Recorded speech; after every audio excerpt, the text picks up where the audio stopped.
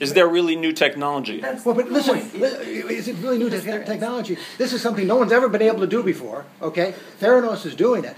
And unless it's magic, it's a new technology. That's David Boies, the legal heavyweight who famously brought Microsoft to heel in the late 1990s and later represented the disgraced filmmaker Harvey Weinstein. Elizabeth Holmes had sent him to deal with me on the afternoon of June 23, 2015. By then, I'd been investigating Theranos for 5 months, and I was on the verge of exposing 2 closely guarded secrets that would later form the core of the prosecution's indictment. The company was using conventional machines purchased from third parties for most of its blood tests. And its testing often had accuracy and reliability problems. Elizabeth didn't want these truths to come out because they would destroy her carefully crafted image as a Silicon Valley prodigy and jeopardize Theranos' $10 billion valuation, which had made her a billionaire. So instead of coming herself to answer my questions, she dispatched Boies, one of the country's most feared litigators, to try to kill my story. Boies had arrived at the Wall Street Journal offices in Midtown Manhattan accompanied by 3 other lawyers. One of them was Heather King, a former Boies law firm partner who'd recently joined Theranos as its general counsel. King played the bad cop to Boies' good cop. We would just urge you to look very carefully at your sources. They're not reliable for many reasons. But as the discussion heated up, Boies also got ornery. He said my questions touched on Theranos trade secrets, which were off limits. To me, that just sounded like an excuse. We've got a technology. So why don't we discuss it more freely? Yeah, because it's trade secret, that's why, and because you won't sign an NDA. That's true. There was no way I was going to sign a non-disclosure agreement that would handcuff me. So I kept pushing for answers, which led Boies to make some thinly veiled threats. If you tell me you're not going to write about things that don't work, then we're going to pressure you a lot less, bother you a lot less, all right? This was a far cry from the way Theranos had interacted with the press up until that point. For the previous 2 years, Elizabeth had charmed the socks off nearly every journalist she'd encountered, resulting in coverage that had portrayed her as a genius revolutionizing medicine. It started with an interview in the journal's opinion pages, followed by a cover story in Fortune magazine, and snowballed into dozens of flattering articles and television segments. Elizabeth carefully cultivated the media attention and used it to raise hundreds of millions of dollars. But then, she made a mistake. A small but fatal mistake that put me onto her. I'm John Carreyrou, and this is Bad Blood, the final chapter. On today's episode, the media darlings rise and fall.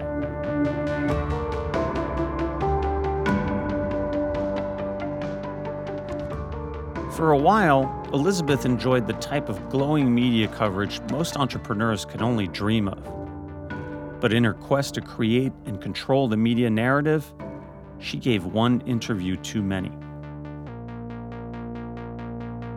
In the fall of 2014, Elizabeth agreed to cooperate with the writer Ken Auletta for an article in The New Yorker. Before he went to press with his piece, Auletta interviewed her no fewer than 8 times, in person and over the phone. For the first time, Elizabeth had to field some tough questions, and she lied in response to many of them. But it wasn't the lies that tripped her up. It was something more benign, something she let slip almost as an afterthought. In retrospect, it was like the first domino in a chain. Once it fell, it triggered a sequence of events that would bring the whole Theranos house of cards tumbling down. That's after the break. Another day is here, and you're ready for it. What to wear? Check. Breakfast, lunch, and dinner? Check. Planning for what's next and how to save for it? That's where Bank of America can help. For your financial to-dos, Bank of America has experts ready to help get you closer to your goals. Get started at one of our local financial centers or 24/7 in our mobile banking app. Find a location near you at bankofamerica.com/talktous. What would you like the power to do? Mobile banking requires downloading the app and is only available for select devices. Message and data rates may apply. Bank of America N.A., member FDIC. Few people had heard of Elizabeth Holmes before Fortune magazine featured her on its cover in June of 2014. The iconic photo of the young prodigy wearing a black turtleneck and bright red lipstick next to the catchy headline, "This CEO is out for blood," changed that. Everybody recalls that story, the cover of that story, that tight shot of her on the cover. I think it put her on the map nationally, and if not globally. That's Don Schneider, a New York public relations consultant who was working for Elizabeth at the time. After the Fortune cover, the interview requests and conference invitations came streaming in. And Elizabeth said yes to practically all of them. USA Today, Fox Business, TEDMed, Forbes, CBS, CNN, CNBC, Charlie Rose, Vanity Fair. Elizabeth Holmes. She is Elizabeth Holmes. CEO of Theranos, Elizabeth Holmes, is part of the new Time 100 list. The list went on and on. Some people would be overwhelmed by the attention, but not Elizabeth. She embraced it, craved it even. Elizabeth seemed ready-made, for that moment. Don's work for Elizabeth had begun when she'd introduced Elizabeth to Roger Parloff, the author of the Fortune article. After the article hit the newsstands, Don flew out to San Francisco for a celebratory dinner with Elizabeth. So she had sent her car and her driver to pick me up and bring me to Palo Alto. And we met for dinner at the Four Seasons. And the focus of that dinner, was discussion of the story. She was elated, I think. She was really, really happy with the story. A big part of the reason Elizabeth was so happy is that Parloff had accepted her claims at face value, even though many of them were untrue. Like the statement that Theranos didn't buy any analyzers from third parties, which was patently false. Or that Theranos had performed, quote, 70 different tests from a single finger prick of blood. Another lie. Not only did Elizabeth not try to correct the record when the Fortune story was published, she included it in the false statements it contained in packets she sent to prospective investors. That now makes it part of the evidence against her. Prosecutors plan to call Parloff to the stand and to play segments of his taped interviews with Elizabeth to the jury. Looking back at it, did she think she controlled the story? I don't know, but she leaned into the story. Control. That was very important to Elizabeth. She wanted to control the media narrative. She used journalists like Parloff to build her mythology. The time machine she'd designed when she was 7, her phobia of needles, the uncle she'd lost to cancer, the ascetic life she lived in devotion to her startup. After the Fortune story, she began tracking her press coverage very closely. She even had Don keep a spreadsheet listing the publications that wanted to interview her and demanded frequent updates on it.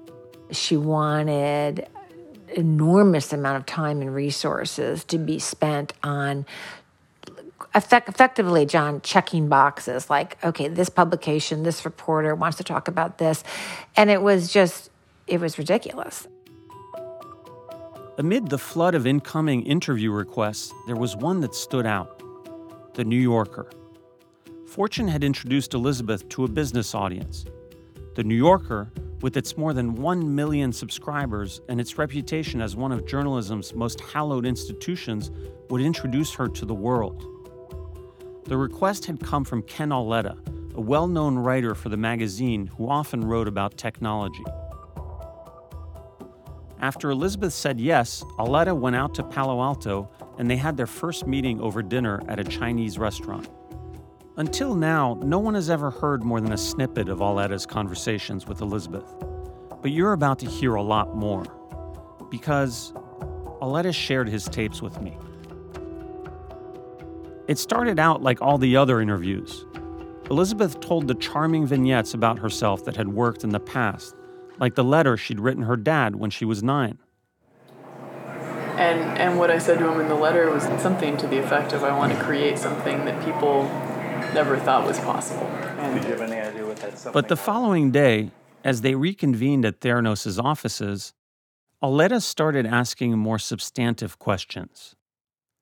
Elizabeth had mentioned work Theranos did for pharmaceutical companies. Auletta wanted to know more. What kind of work?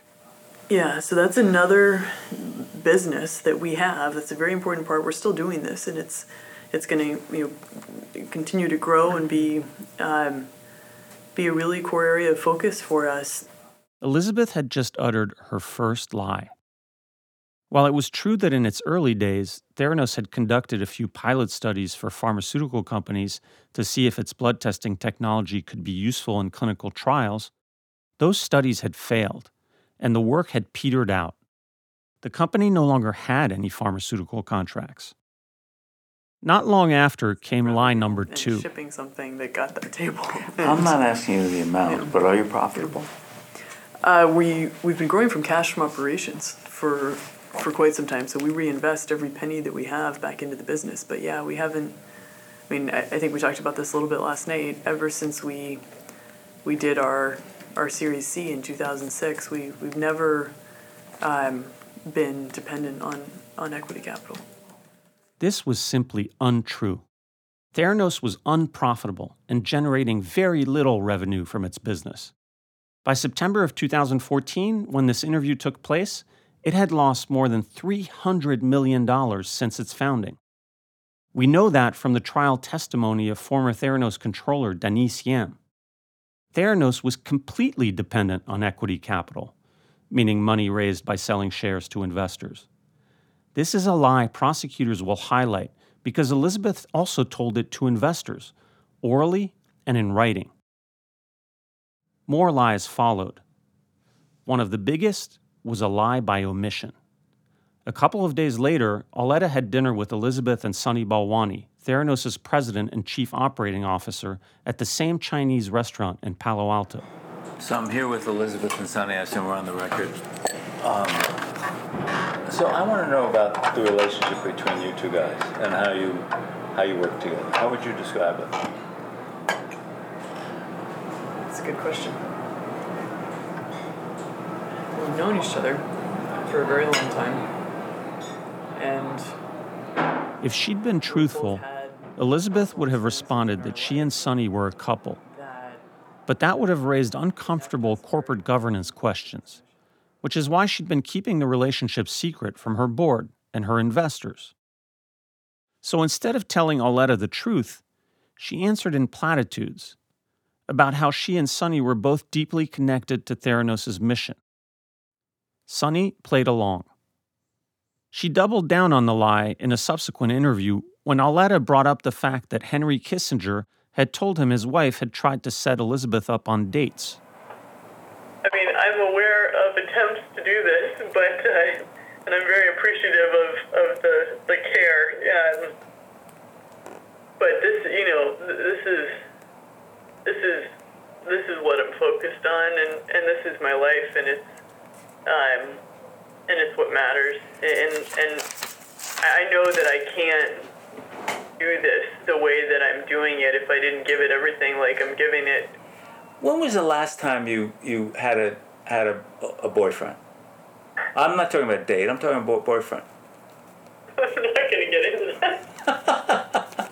I had to ask. Elizabeth told Auletta she lived alone in a sparsely furnished apartment she rented in Palo Alto. That wasn't true. She and Sunny were living together in a big house Sunny owned in Atherton, the billionaire's enclave just north of Palo Alto. Auletta had no reason to suspect he was being lied to, so he didn't question these statements. But as he continued to interview Elizabeth in his quest to understand Theranos and its business, he put his finger on a touchy subject: the FDA. Elizabeth had told Fortune's Roger Parloff that Theranos was voluntarily submitting all its fingerstick tests to the FDA for approval, even though it was under no legal obligation to do so. She repeated this claim to Auletta. This wasn't true. The FDA had told Theranos it had to get its approval. And at that point, Theranos hadn't submitted a single test to the agency. Auletta mentioned he wanted to talk to Margaret Hamburg, the FDA's commissioner. That made Elizabeth nervous, and she tried to discourage him from calling other people at the agency and asking about Theranos. If you were, for example, just randomly calling FDA and saying, tell me about Theranos, normally when people make calls like that, it's because there's a problem. And generally people call the agency to report something or something like that, so that raises a whole bunch of flags. So I just wanted to make sure that it wasn't going to be... But what Elizabeth didn't realize is she couldn't stage manage a veteran reporter like Auletta, who'd worked for The New Yorker since 1977 and had written 11 books. Auletta was going to follow his reporting where it led him. And where it led him wasn't to Elizabeth's liking. More after the break.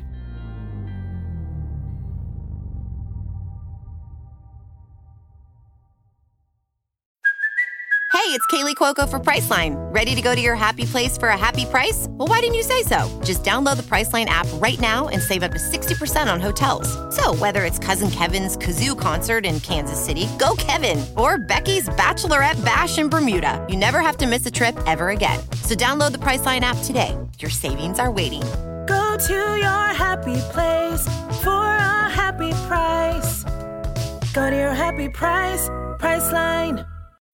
When you need mealtime inspiration, it's worth shopping Kroger, where you'll find over 30,000 mouth-watering choices that excite your inner foodie. And no matter what tasty choice you make, you'll enjoy our everyday low prices, plus extra ways to save, like digital coupons worth over $600 each week. You can also save up to $1 off per gallon at the pump with fuel points. More savings and more inspiring flavors make shopping Kroger worth it every time. Kroger, fresh for everyone. Fuel restrictions apply.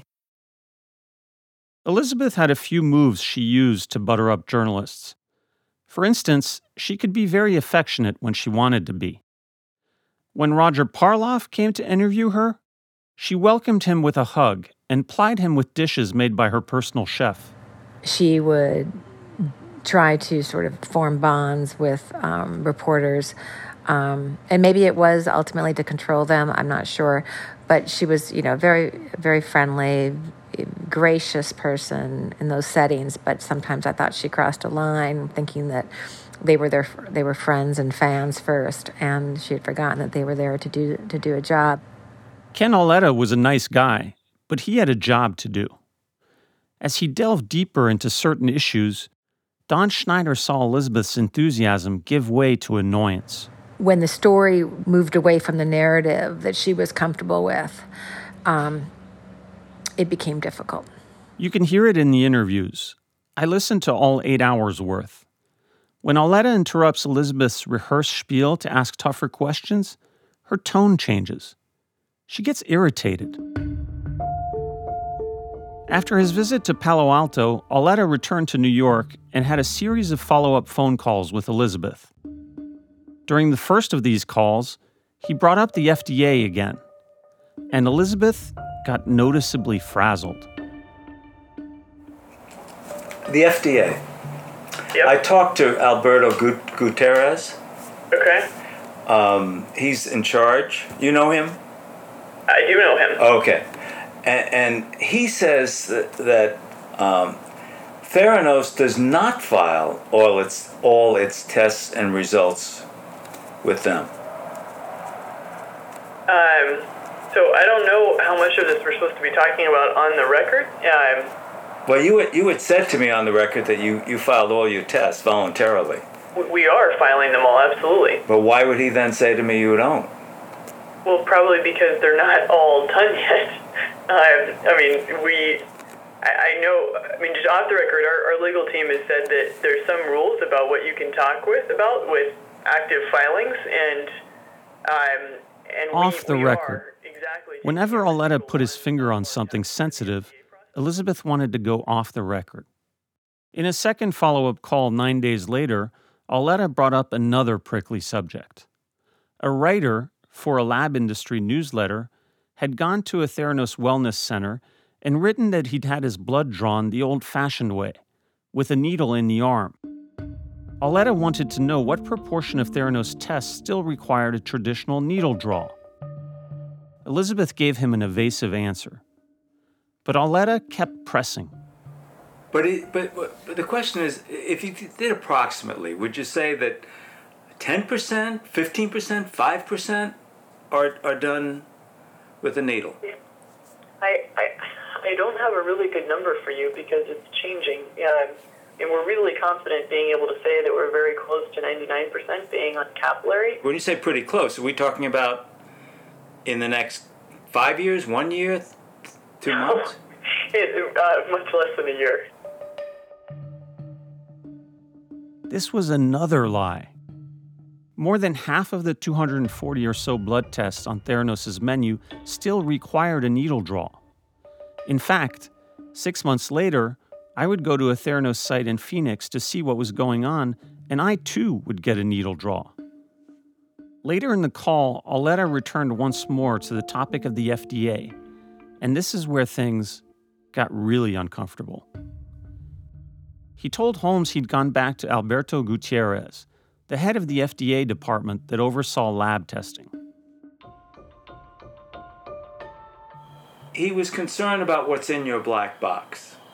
And he said, quote, "It's very important to know what the performance of the device is, because doctors can't use the device properly unless they know what the performance is. The fact that they are not sharing the data, I think, is somewhat problematic."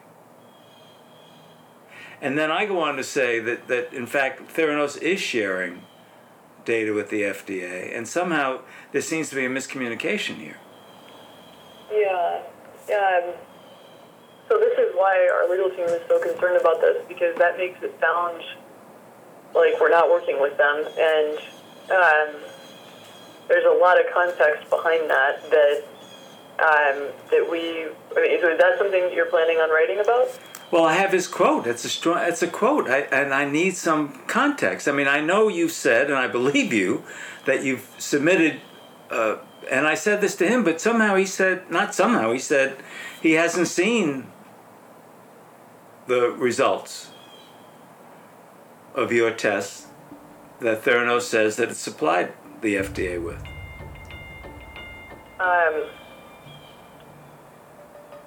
So what explains that discrepancy? Okay, let me talk to our legal team. Right now, they've told me that I can't comment on this because since we do have active submissions with them, that'll hurt our submissions. But I will talk to them. Yeah, this is something that we really need to get resolved before this comes out. Because I'm with you. I'm not I'm not putting this to bed now, and I'm very eager to hear an explanation. And I have no problem going back to them at the FDA and saying, I'm confused. Yeah. I'm not looking for a headline here. I'm looking for the truth. No, I know that, but you're getting into an area that's privileged. Elizabeth was irritated that Auletta had called someone at the FDA who knew all the details about the company's dealings with the agency. She'd hoped he would only speak to Margaret Hamburg, the FDA head, who was too far up the food chain to be in the loop. Elizabeth reminded Auletta that that's what he'd initially said he would do. When you said you were going to just talk to Peggy about the questions that you had said originally, which were things like, what she thinks about the company, then that would have been totally different. No, but I would never, as a journalist, that's my job, to find out what other people are saying. I know, it's just when you get into privileged information, then it starts creating a problem. I have enough confidence that you can figure out with the lawyers get an answer that puts this in a better context. I have no problem going back to him. The more that you go back to him, that also, they don't. it's very challenging. Yeah. So let me spend some time with our legal team, and then we'll look back. Okay. By this point, Elizabeth had become thoroughly disenchanted with Auletta's story. Don Schneider told me that as publication neared, she became less and less cooperative. She just would not become available. So it was just the idea of getting her on the phone or getting her to review the fact-checking. And it was frustrating for me because I thought the story was going to be a good story. I thought she needed to stay committed to it. And the fact-check was almost impossible. I think we ended up finishing it maybe hours before it actually closed. In one of his last calls with Elizabeth, Auletta brought up the lack of published studies showing that Theranos' fingerstick testing was as accurate as conventional methods. Up until this point, Elizabeth had largely succeeded in evading difficult questions and obfuscating. But this is the moment she made a mistake. Not by telling another lie, ironically, but by mentioning something that was true. We have, in fact, this year, we released our first publication, which was, subject to scientific peer review. That was with Stanford, and we're doing more of them. Elizabeth, could you send me have someone email me a copy of that publication, the first one? Sure, absolutely.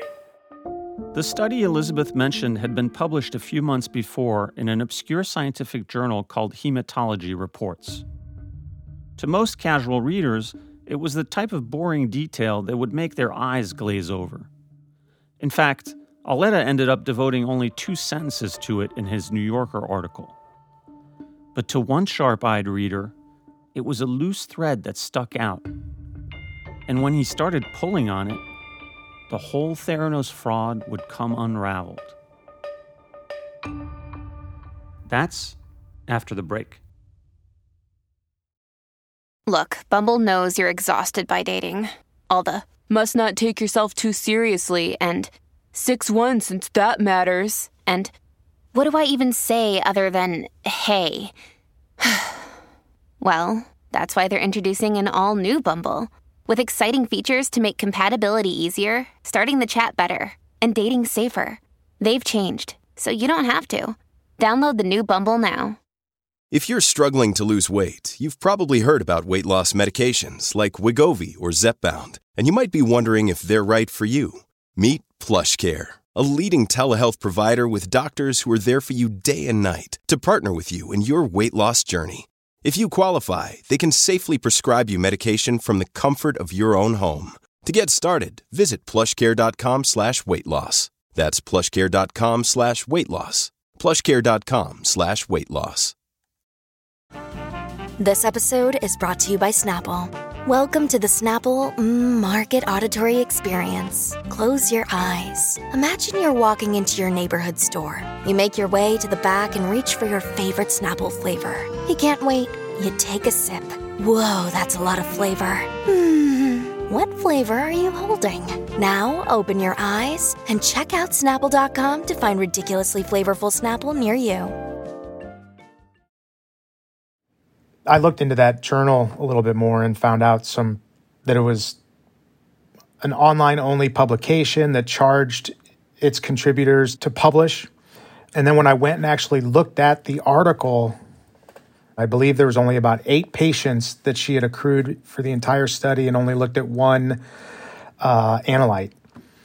So I felt that was pretty flimsy, and I said so in a blog post that I did a few days or a week later. Adam Clapper is a pathologist in Columbia, Missouri.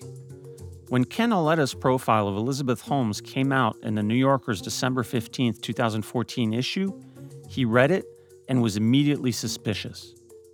Based on his training and experience, Adam was dubious that tests performed on just a few drops of blood collected from a fingertip could be accurate. So when he saw that the only scientific evidence Elizabeth cited to back up her claims was the flimsy study in hematology reports, he smelled a rat. Adam wrote a blog about abuses in the lab industry in his spare time. He decided to post a skeptical item about Theranos. Within a day, someone contacted him to say he was on to something. That someone was Richard Fuse, a childhood neighbor Elizabeth had sued over a patent. During their legal battle, Fuse had become convinced Theranos was a scam. He put Adam in touch with two other people who shared his suspicions, a Stanford medical school professor and the widow of a deceased Theranos scientist.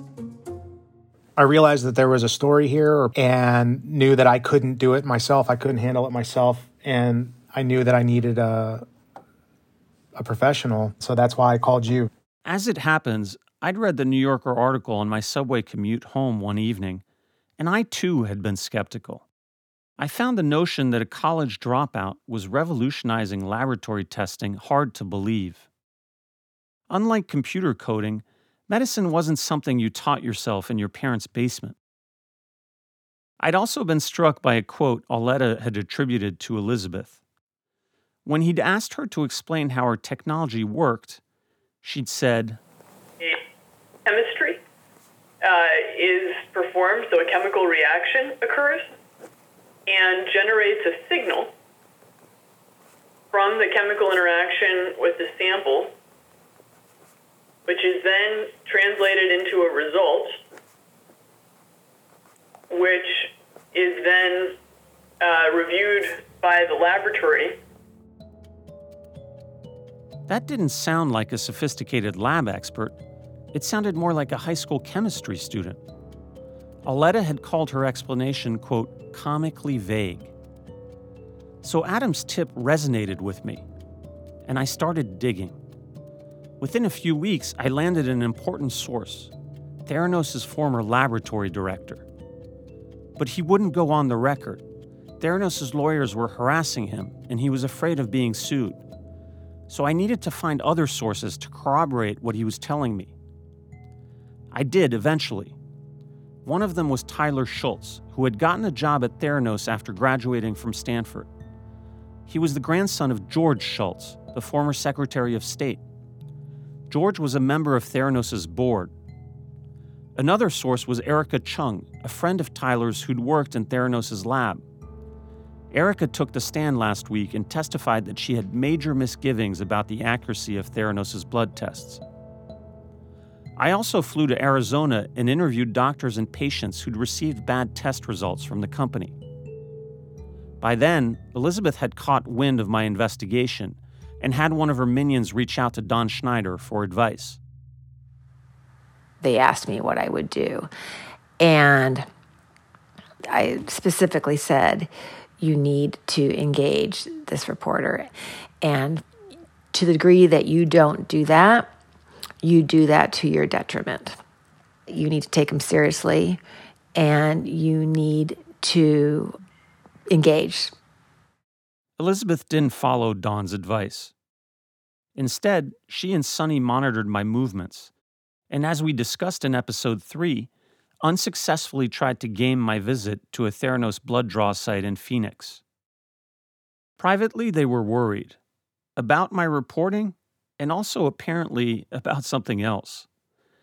In a text exchange, Elizabeth wrote to Sonny, "Carrie Roux is French," to which Sonny responded, "Explains everything." I am French. I grew up in Paris, raised by a French father and an American mother.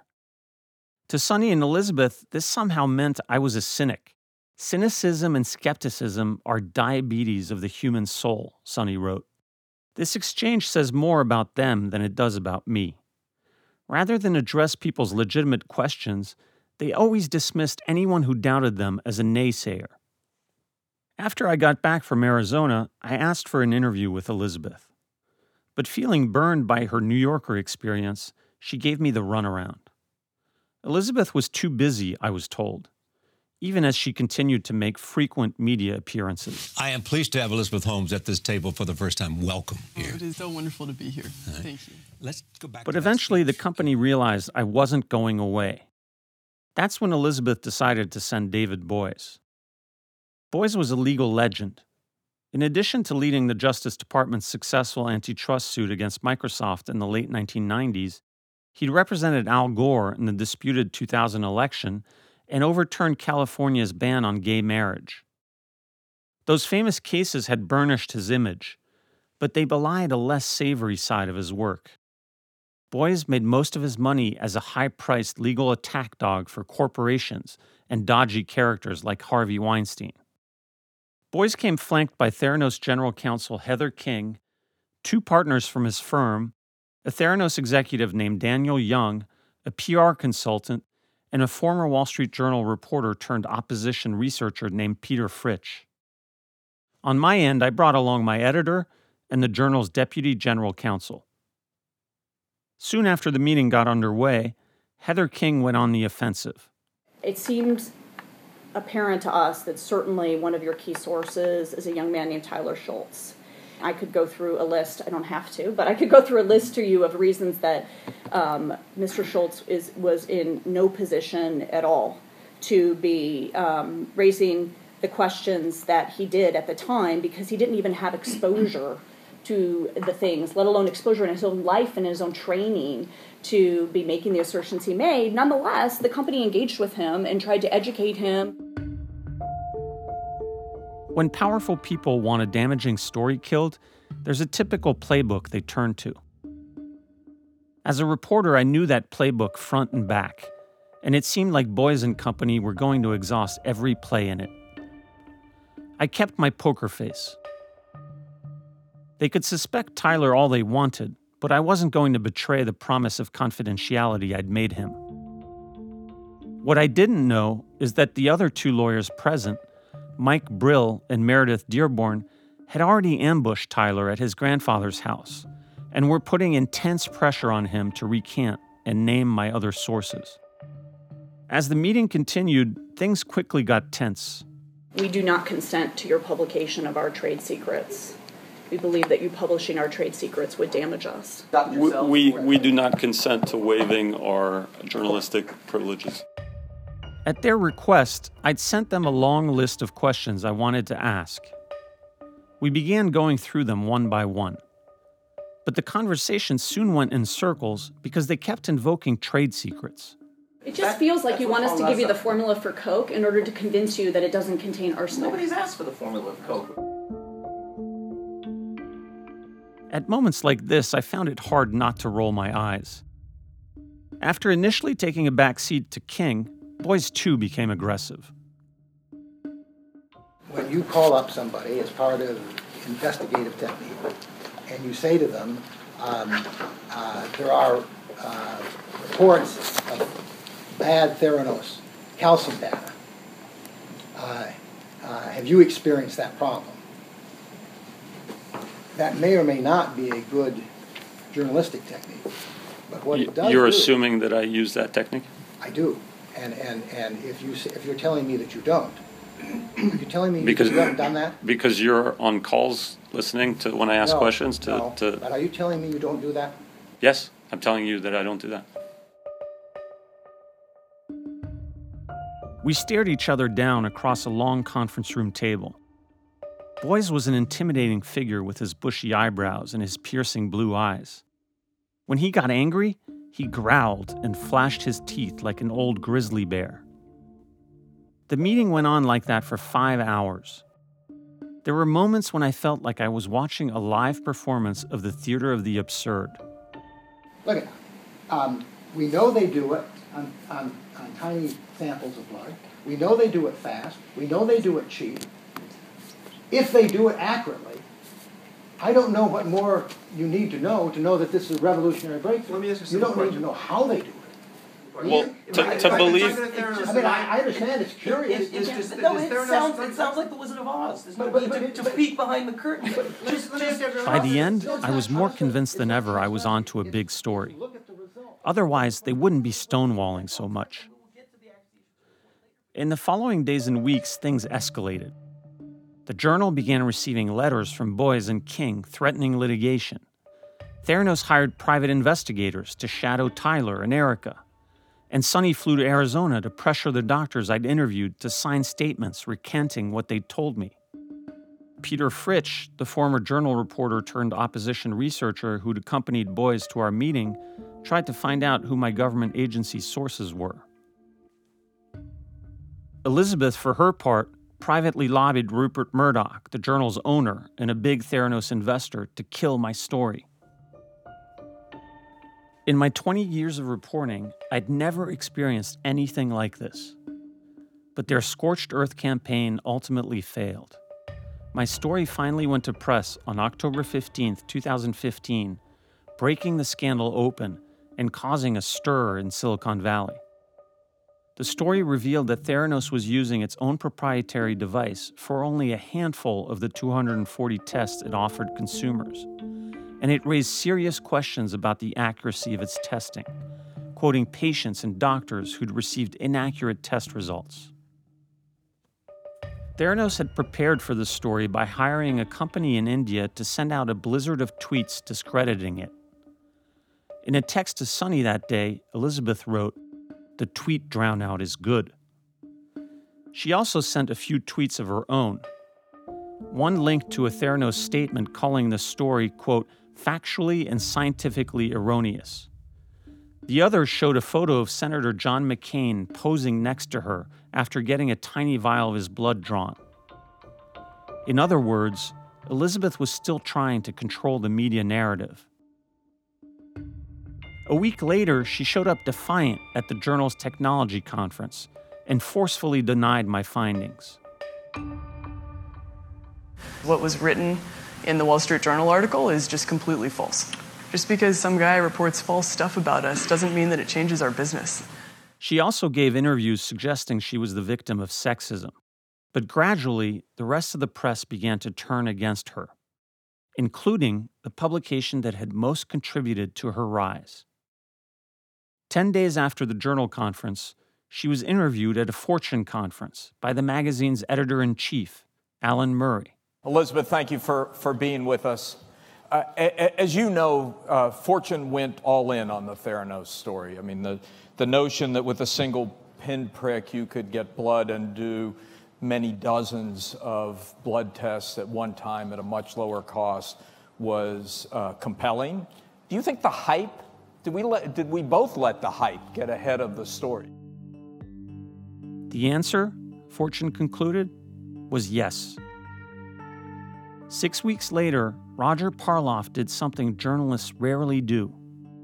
He retracted his original cover story, appending to it a withering correction titled, "How Theranos Misled Me." A month after that, Forbes revised Elizabeth's net worth, which it had pegged at $4.5 billion a year earlier, to zero. Soon, negative stories about Theranos were no longer the exception. They were the norm. Ever since she was a little girl, Elizabeth Holmes dreamed of revolutionizing healthcare. But a recent government report has raised serious concerns about her company, Theranos, and its methods. Elizabeth's relationship with the media had come full circle. She'd used the press on her way up. Now, the press was hastening her downfall. Looking back, Ken Auletta's New Yorker story was the turning point, and Elizabeth had sensed it. She really hated that story. It was a visceral, but she did not like the story. She disliked it so much, in fact, that she'd put Don in the penalty box. She told me that she regretted doing the story, that it was, the company would have been far better off if she had never done the story. And I think I became the bad guy for overexposing her. But what Elizabeth didn't understand was that it wasn't Don's fault. It was her own fault for thinking that she could engage journalists only on her terms and that she'd always be able to control them. She wanted to raise her profile and raise the profile of Theranos without ever being questioned. But I work with the media, and the media is going to ask questions. That's what they're in the business of doing.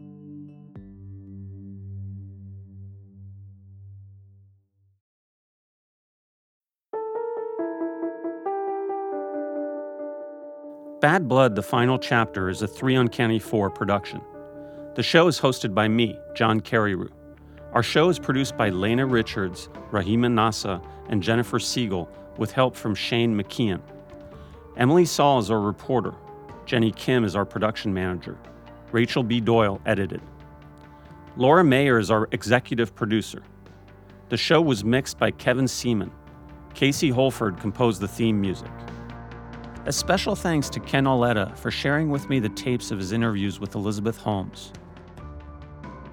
I hope you've been enjoying Bad Blood, the final chapter, and I'd love to hear your thoughts on the show.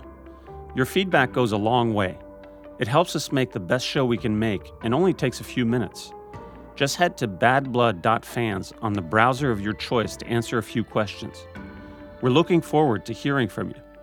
And if you like the show, head over to Apple Podcasts, Spotify, Stitcher, or wherever you get your podcasts and hit subscribe.